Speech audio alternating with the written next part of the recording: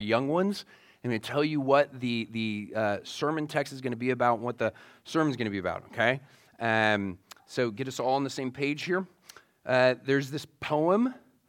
It's called Something Missing. It's by Shel Silverstein. Kids, if you don't know Shel Silverstein, you need to go get his book.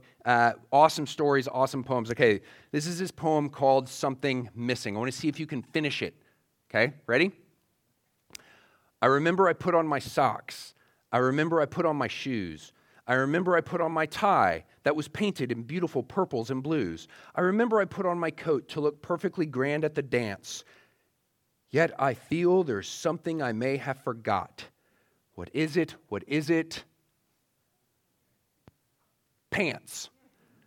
And then if you've got the poem, you see Shel Silverstein's picture of this guy all dressed up with no pants. Dance party, no pants. That's no good. Okay, you probably have never made that mistake, but kids, young ones, how good is your memory? Like, can you remember, anyone here remember what they had for breakfast last Tuesday? Go. No? Okay. How about this? What is the earliest, anybody know, like the earliest memory that they have in their life?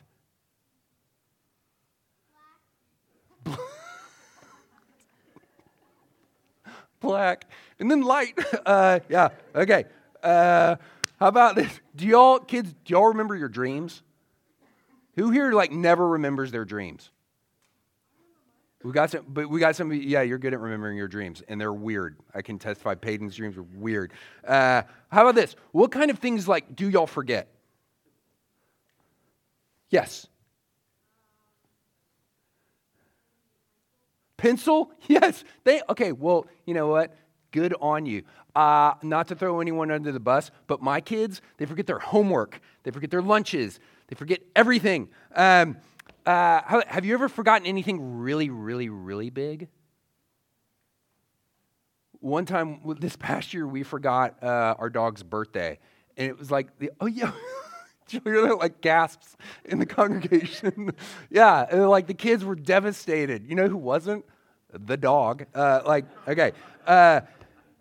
Today, like we forget all kinds of stuff, some little, some big. Today, we're in the Old Testament book, young ones, of 1 Samuel. We're going to be in chapter 7, and we're going to read about how the people of God in Israel, they forgot about God. Like they forgot God. And it's not just that like they forgot about him, and then they started worshiping other gods. They started worshiping things other than God. And Samuel, who is the last Old Testament judge, think like Samson and Gideon, those guys, those heroes. Samuel is the last of the judge. And what he does is he reminds Israel in this really awesome way. He reminds Israel of their only true God who has saved them, the only God who can save them. And he calls them back to worship. Now, you know that we always ask at church, like this is what we do every Sunday. We're like, okay, Jesus saved me. Okay, so he did that for me. So what am I supposed to do now? Like we always leave here like asking like, okay, so what am I supposed to do? Okay, I want you to know, young ones, I want you to know that one of the biggest, most important things that you're supposed to do every day with this gospel, you're supposed to remember it. And you're like, really? Yes. Like that is huge. That is super important, is just remember what Jesus has done for you. That's one of the big, like, so what am I supposed to do? Answers like, remember. And here's a question, like, what do you remember about the gospel of God saving you? Like today, young ones, will you remember that Jesus lived for you and that he died for you in order to save you from sin and from death and the devil? Like, will you remember that he was raised? Will you remember today that Jesus is not dead? He's not in the grave. He is alive. He is raised. He is in heaven right now, thinking about you, caring for you, working for you and in you. Like, will you remember he is coming back for you? And will you remember today to love him and to worship him?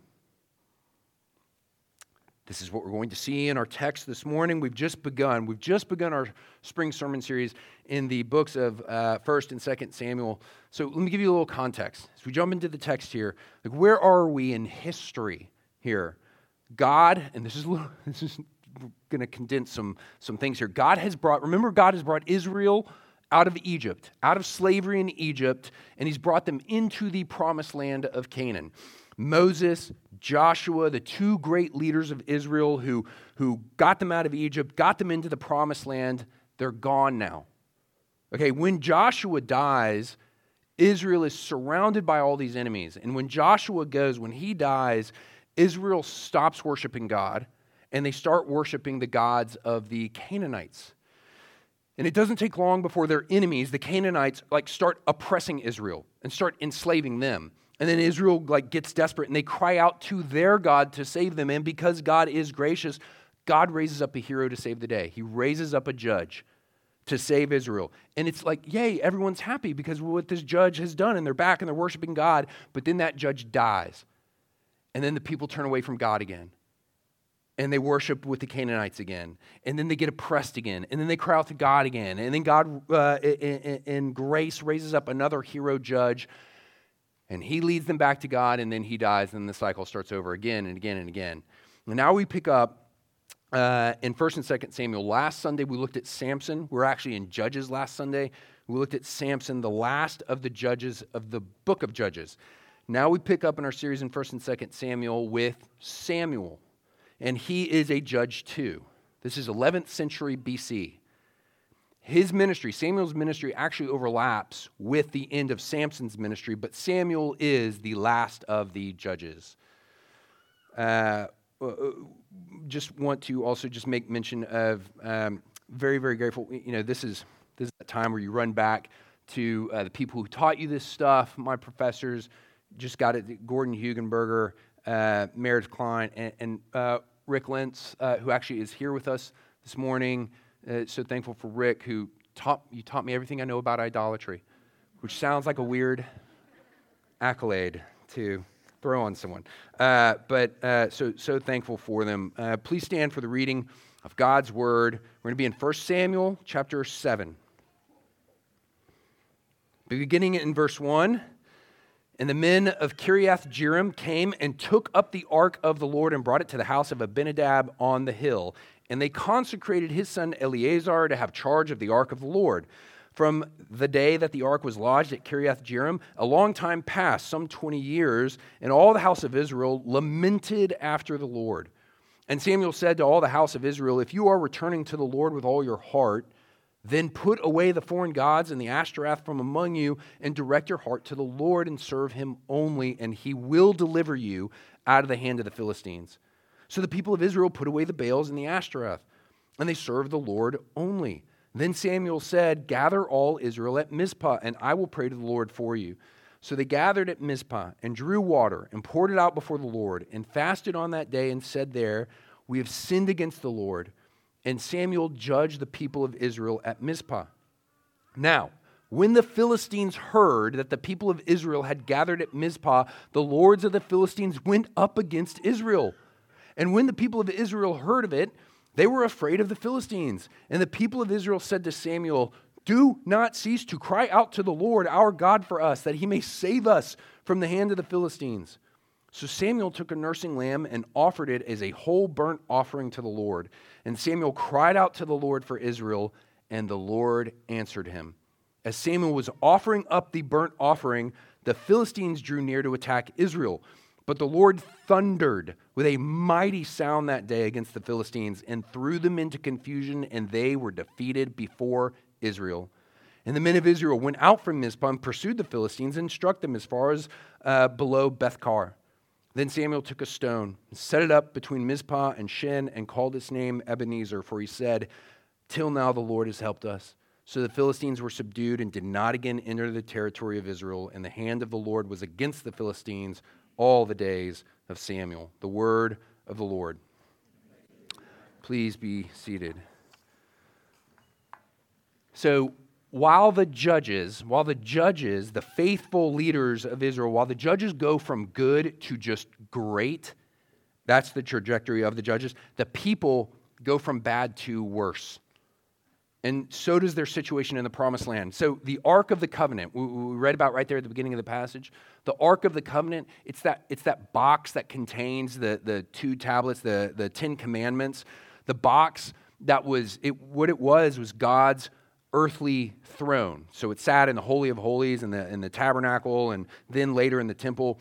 It's God's earthly throne. Really what you're supposed to think of is think of God sitting on his throne in heaven and then his legs reaching down all the way to earth. The ark is really his footstool on earth. So the ark is where God's presence was on earth. Well, Israel has become so idolatrous, so rebellious, so idolatrous, that God allows the ark to be captured by the Philistines. That's what happens right before this passage here. So the Philistines capture the ark, and Israel suffers a huge military defeat. And the ark is taken into captivity. And you think, you read that and you think, oh no, they got God. But then you read how God can take care of himself. Because the ark becomes a plague on all the towns of the Philistines, decimating one city after another. So the Philistines send the ark back to Israel. And that's where we pick up. That's where this picks up in 1 Samuel 7. But Israel still has not learned its lesson. Now what they do is they put God on a shelf. They put him away at an arm's distance at a location they think safely, conveniently, far enough away from them so they actually don't have to deal with God. And then it says, verse 2, and all the people lamented after the Lord. For 20 years, it says, for 20 years, Israel knows something is missing in their life. They lament the felt absence of the Lord. And they do nothing. They don't do anything about it because even though they're lamenting, hear this, even though they're lamenting God's absence, they have at the same time forgotten God. And you ask, how is such a thing possible? How can you lament the thing you've forgotten? Tennessee Williams is maybe you might have read him, remember him, 20th century playwright. He tells the story of Jacob Brodsky, a shy Russian Jew whose father owns a bookstore. And the father wants Jacob to go to college, but the only thing Jacob wants in life is to marry his childhood sweetheart, Lila. Well, when his father dies, Jacob marries Lila, his love, and they move into the apartment above the bookstore, and Jacob takes over management of the bookstore. And the life of books fits him perfectly. But it cramps Lila. She wants adventure. And she finds it, she thinks, when she meets an agent who praises her beautiful singing voice and entices her to tour Europe with a vaudeville company. She goes. And when she departs, Jacob, devastated, reaches into his pocket and hands her the key to the bookstore. And he says this, you had better keep this because you will want it someday. Your love is not so much less than mine that you can get away from it. You will come back sometime, and I will be waiting. And she kisses him and leaves. Jacob withdraws deep into his bookstore. He speaks little, he does little, immersed in his book. He waits for his love to return. And 15 years later, at Christmas time, she does. 15 years later, Lila returns. But when Jacob sees her, he does not recognize the love of his life. Do you want a book? He asks. That he doesn't remember her undoes her. And then she gathers herself and she replies, I want a book, but I've forgotten the name of it. And then she tells him a story of childhood sweethearts, of a newly married couple who lived in an apartment above a bookstore, of a young, ambitious wife who left to seek a career, who enjoyed great success but could never relinquish the key her husband gave her when they parted. But his face shows no recognition. She realizes that he had lost touch with his heart's desire, that he no longer knew the purpose of his waiting and his grieving. Now all he remembers is the waiting in the grieving itself. She says, you remember it. You must remember it. The story of Lila and Jacob. And after a long, bewildered pause, he says, there is something familiar about the story. I think I've read it somewhere. It comes to me that it is something by Tolstoy.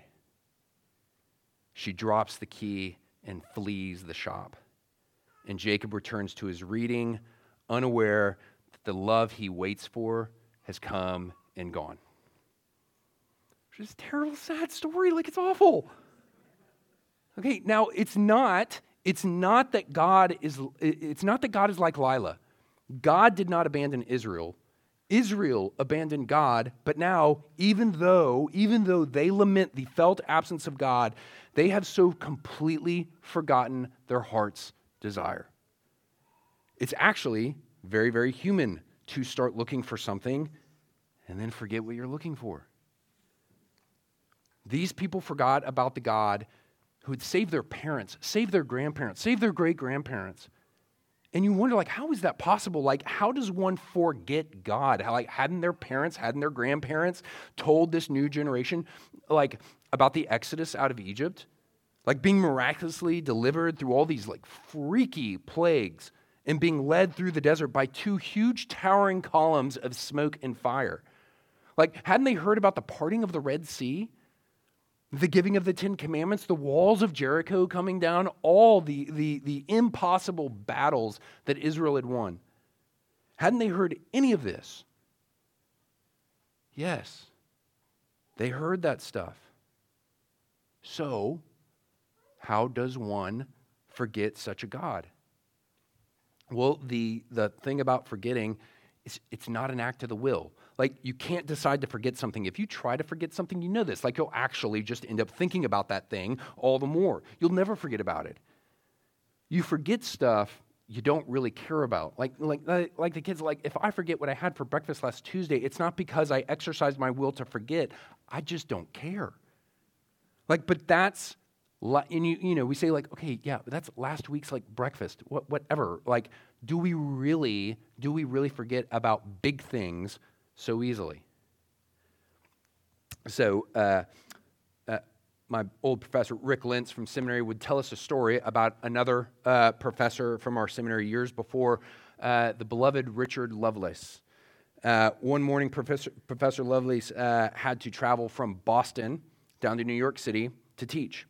And he managed to wrap things up early, so he dashed to the airport, gets a ticket for an earlier flight, makes it back to Boston, phones his wife, surprises her that he has come home early, and could she come and pick him up? And his wife says, what do you mean you're home? I'm home. Like, where are you? What do you pick you up? What do you mean pick you up? And he says, I'm back home in Boston. I'm early. Like, I'm at the airport. Can you pick me up? And she says, Richard, you drove your car to New York City this morning. And this Professor Lovelace was infamous for being the absent-minded professor, like forgetting big and small details. Students would stop him on the seminary grounds for a quick question or two, and then after like a 5-minute conversation, Professor Lovelace would look at them and ask, he'd say, okay, when you stopped me, was I going to the dining hall or was I coming out of the dining hall? I can't remember if I had my lunch. The Israelites, like, they forgot a big detail. God himself. Such a thing is possible, and it's because they didn't care about God or what he had done. These stories about God saving earlier generations, to them, they're just stories. Their forgetting God is a result of neglect. And we have our own troubles with memory. When we turn, you think about this, when you turn on the TV, every commercial says your past is inferior. And what you got to do, what you need is this new thing. You need this new thing to move forward in life, your new life, to become the new you. Carl Trueman, a church historian, he's also British, which provides him a unique outside perspective. So looking at America, he says, the growing irrelevance of memory and forgetting is built into the history of America itself. He says, think about America first being settled in the wild frontier, The idea was to constantly and consciously push forward into the future and leave the past behind. He says the irony is a big part of our past is forgetting our past. But then the danger of forgetting God is that forgetting God doesn't stop at forgetting God. This generation in 1 Samuel 7 moves from forgetfulness to idolatry. They forgot God and began to worship the foreign gods among them. And so, our hero judge, Samuel, this is where he steps up, he steps in, and he calls them to turn back to God.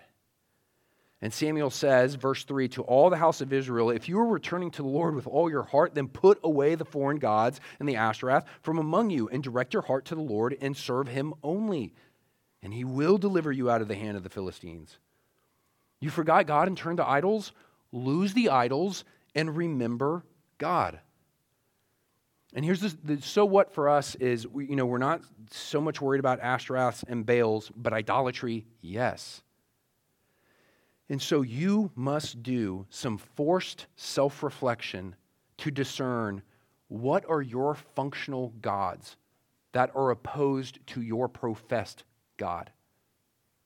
Like, these are some questions that get at some of that idol stuff. Like, what do you want?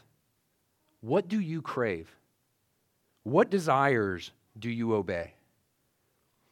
What are your goals and what are your expectations for today and for this week and for 5 years from now? Like, what is it that you fear and what do you think you need? When things are hard, where do you run for comfort? Where do you run for that feeling of security? Like, who do you trust? And the flip side of that, like, who are your role models? Who do you have to please this week? And whose opinion of you matters? Whose approval of you do you need? What is the measure of success? And what is your measure of failure? What preoccupies your thought life? And then we're not thinking and you're talking to people, what do you mostly talk about when you talk to other people? What do you fantasize about? How about this? Finish this sentence. If only. What are you committed to? What are you overcommitted to? You have to identify the ungodly masters that occupy positions of authority in your heart. You've got to know what's driving you in order to turn from those idols. And yes, Israel here is worshiping the idol gods of the nations around them, Ashtoreths and the Baals. And you think, like, why are they worship? Well, the Ashtoreths are the female goddesses of war and love. The Baals were the male counterparts. They're the gods of storm and rain. And so what they're worshiping are these things that they think will give them, like, security, love, will give them abundance, and peace. Samuel says, do not give your worship to them. They are false gods. Worship God. And then he gathers Israel for worship. He gathers Israel to a literal worship service of God, the God of Israel, at a place called Mizpah. And you're like, what, Mizpah? Okay, Mizpah. Mizpah actually is ideally situated just north of Jerusalem on the main north-south highway. And so the point of this, it's in the middle of these central highlands. It's very accessible. Everyone can get there for worship. Everyone, it's very accessible to everyone. Everyone, not just Israel. Because the Philistines see Israel gathering at Mizpah, and they think these subjugated people are rebelling. And so out in the open, let's attack and put this rebellion down. So here come the Philistines. I mean, you've got to imagine, Israel is in the middle of a worship service, and they see the Philistine armies coming for them. And out of dread, the people look to their judge Samuel, and they cry out, "Save us!" And Samuel, as God's hero judge, he intercedes for this idolatrous people, and he prays to God to save Israel. And now, okay, who is the real God of war? Who is the real God of love?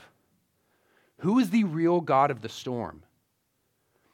It's not the Ashtoreths, it's not the Baals, it's the God of Israel who shows up. Listen to this, verse 10.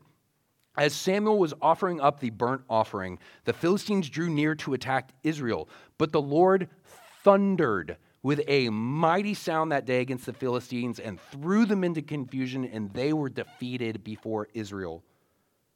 As one Old Testament commentator puts it, this passage must be played fortissimo. What the Philistines and Israelites heard, it was terrible. It was the shattering thunder of God's advent and judgment. This is unique language in Hebrew. This should bring to memory, what they've forgotten, they should now remember. This should bring to memory God showing up in terrible judgment at the fall.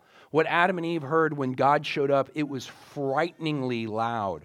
This is what all Israel heard when God met them at Mount Sinai.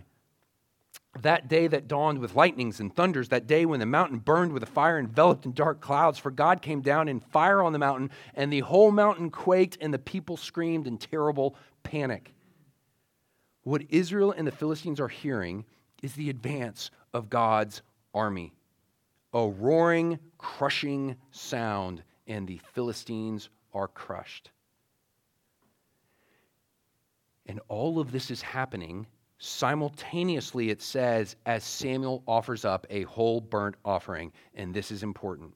This battle and this worship and this specific offering, they mirror each other. It's not a coincidence they're happening at the same time. This is by God's design. Israel had many different kinds of sacrifices: peace offerings, sin offerings, guilt offerings, whole burnt offerings. Each one highlighted different blessings that come with reconciliation with God, like peace, like forgiveness. Okay, this whole burnt offering, this one that Samuel offers, is a whole burnt offering. Whole burnt offerings are about consecrating yourself to God. They're about when you do a whole burnt offering, you're saying you're devoting all yourself, everything, all of you, totally sold out. You're devoting all yourself to God. That is what Samuel is doing here. As the Philistines charge their worship service, Samuel the judge intercedes for the people, offers a whole burnt offering, and devotes Israel to God. And here is Israel really devoting themselves to God. Here they are relying on God. They're not relying on their idols to save them. They're not running and fleeing to their idols. They're not even relying on themselves to save themselves. They cry out to God to save them. And this is important. Who eats a part of the sacrifice, that means something too. Like if the people eat the sacrifice, that means one thing. If the priest offers the sacrifice, that means another thing. But this is a whole burnt offering. And it's what it sounds like. The whole animal is burned up. No one eats it. No person.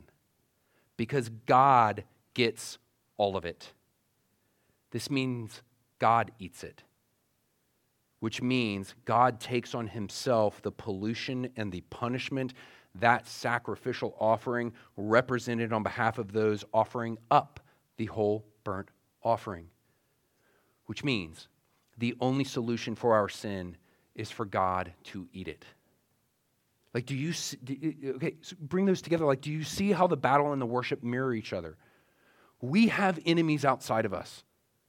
We have enemies outside of us that would destroy us, Christian. And we have enemies inside of each of us that would destroy us.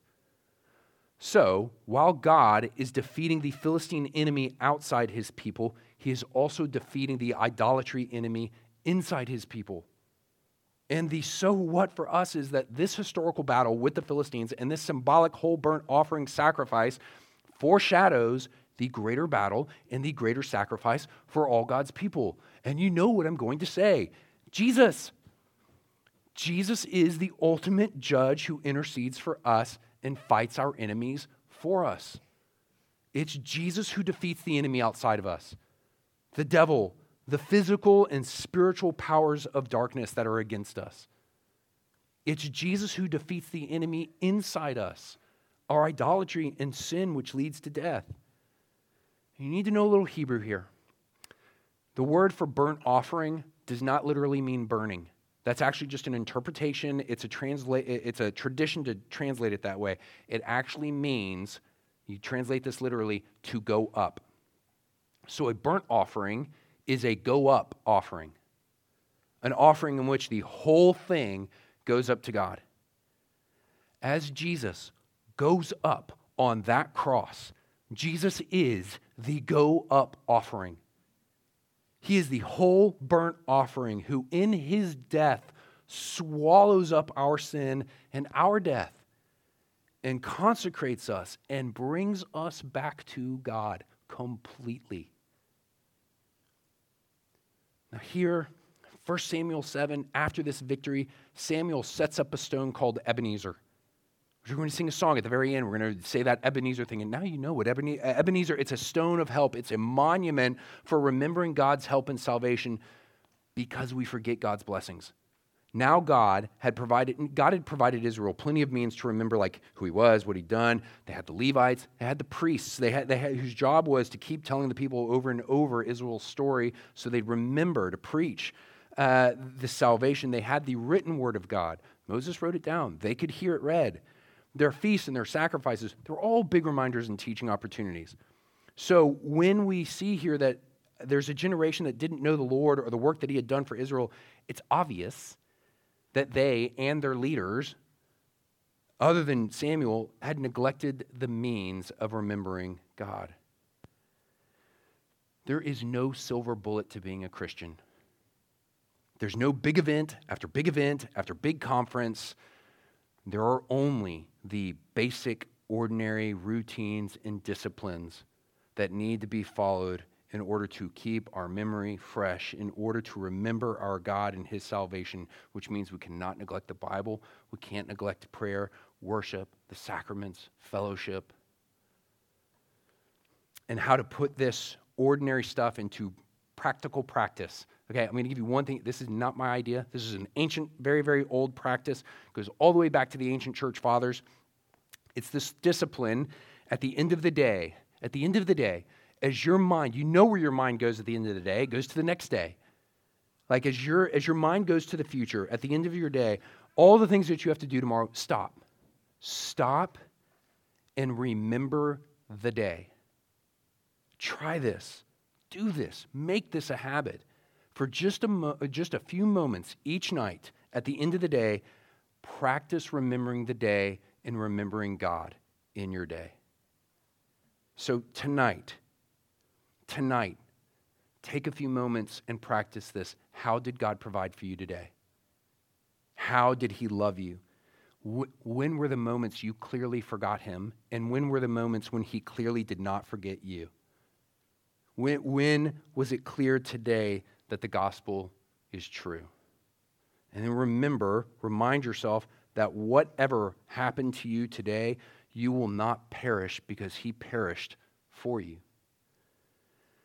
Now, in the next chapter, we're not going there, but in the next chapter, these repentant Israelites, in the next chapter, they will forget what they're doing here and they will begin to ask for a king, another king other than God. And they will be called to repentance again, and then again, and again, and the same with you. Because, loved ones, you'll forget this. I'll forget this. And when we do, and you hear the call of repentance, repent and remember. Like, don't get tired of repenting over and over. Never get tired of repenting over and over. Don't be embarrassed. Don't be defeated of repenting again for the thing you repented of earlier today, for the thing you repented of yesterday, for the thing you repented of last week, last year. And remember, your God is a God of grace. To be a Christian is to live a life of repentance. At the end of the Bible, Jesus says to the church, if you have abandoned the love you had at first, then remember from where you have fallen and repent and do the works you did at first. Let's pray.